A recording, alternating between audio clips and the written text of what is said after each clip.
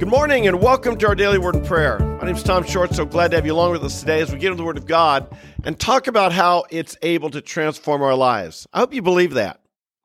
The Bible is a powerful book. That's why it's been around for so long and why it's the all-time bestseller. And that's why we read it, because we know it's food to the soul. And so we're here every day to look into the Word of God because we want to be better every day. We want to be growing every day. I'm so glad you're along with me. If you're new, welcome. I hope you will join us regularly. We'd like to talk about the idea of the conscience. The conscience. Look at how important it is. In Timothy, Paul refers to it more than once, and he refers to it in very strong terms. He writes to Timothy as his young disciple in the Lord, who he's going to be giving big responsibilities to. Indeed, you and I have big responsibilities in life as well. And he says this command I entrust you, Timothy, my son, in accordance with the prophecies previously made concerning you, that by them you fight the good fight. Well, how do you do that? We're called to fight in the spiritual battle. We're called to stand against what's wrong. We're called to promote the gospel and advance the gospel and the kingdom of God. It's a fight. The devil doesn't give up easy. He doesn't yield ground without a fight. He might be foolish. He might have made the worst decisions ever, but he fights hard, and he doesn't fight according to the rules. Keep that in mind. When you're engaging in spiritual warfare with the enemy, he doesn't fight according to the rules. So how do you win?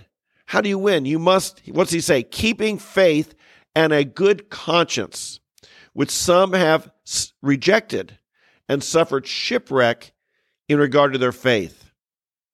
What an interesting comment, that if we reject a good conscience, we will suffer shipwreck in regard to our faith. Do you know anyone like that?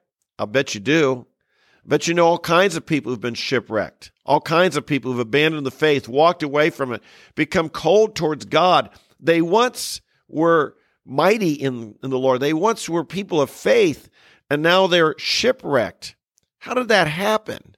We're also warned, again, Paul in this very same book, he writes this, but the Spirit explicitly says that in latter times, we're probably living in the latter times now, so we should be aware and look out for this. In latter times, some will fall away from the faith. How's that happen? What are they doing? They're paying attention to deceitful spirits and doctrines of demons.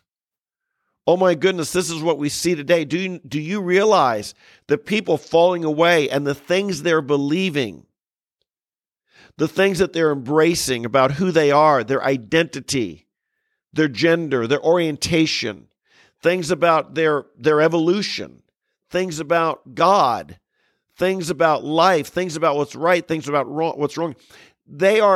They've paid attention to deceitful spirits and to doctrines of demons.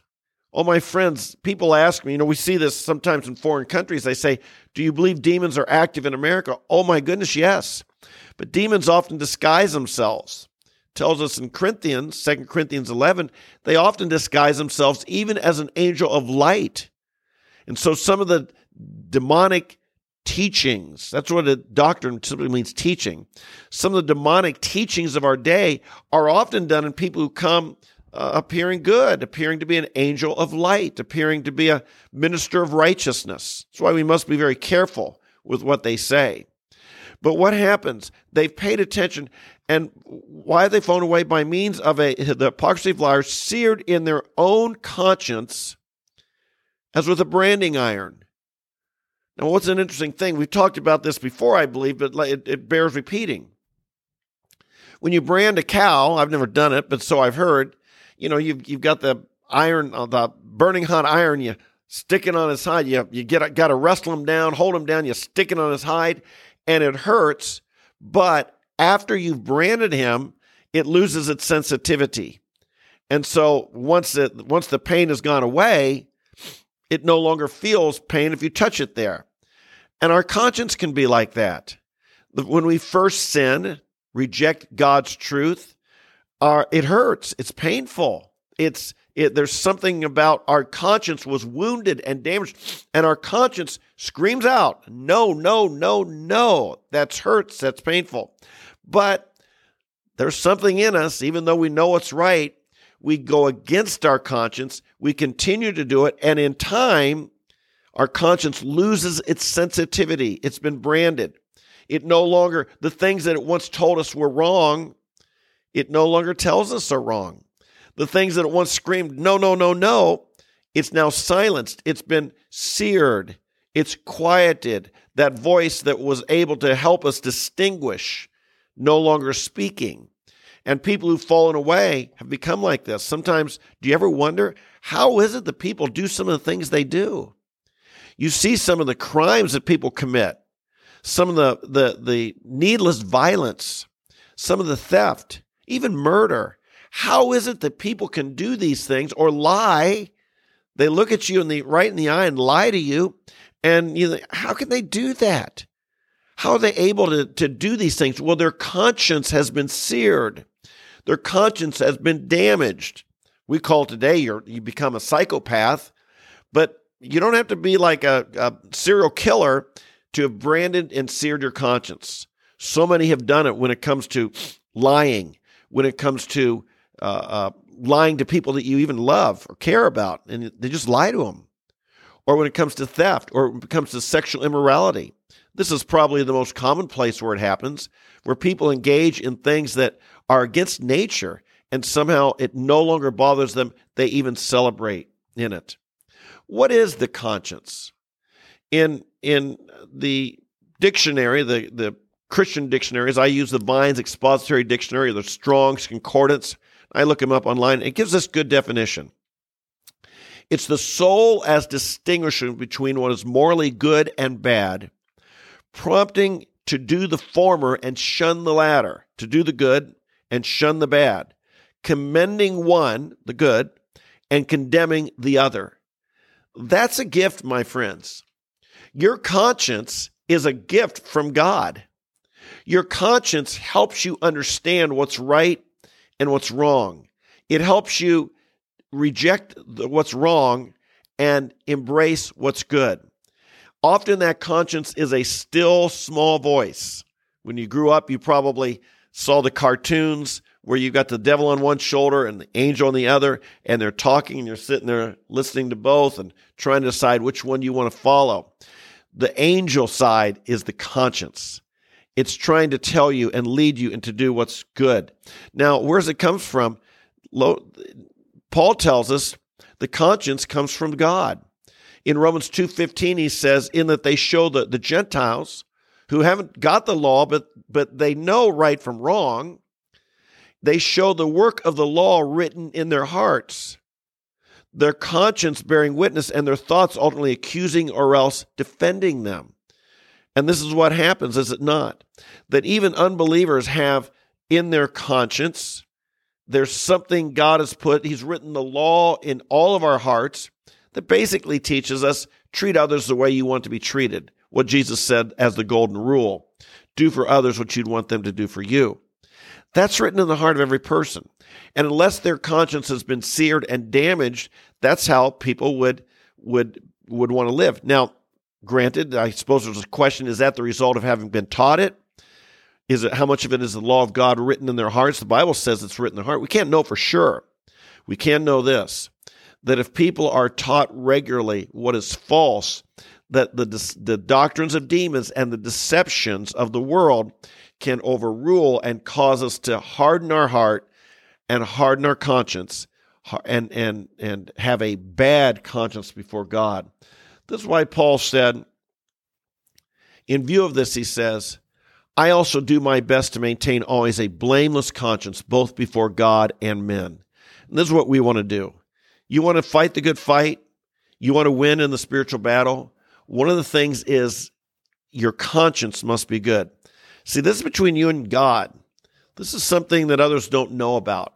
This is how much are you listening to that quiet voice of God within you that's trying to tell you the right thing and lead you in the right way. This is slowing down enough, listening carefully enough. This is giving to hear that still small voice. This is having to give God the opportunity to speak to you.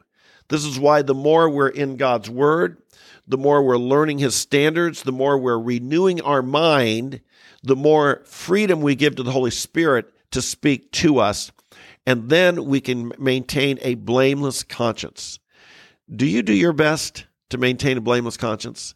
Do you do your best to listen carefully to what God is saying?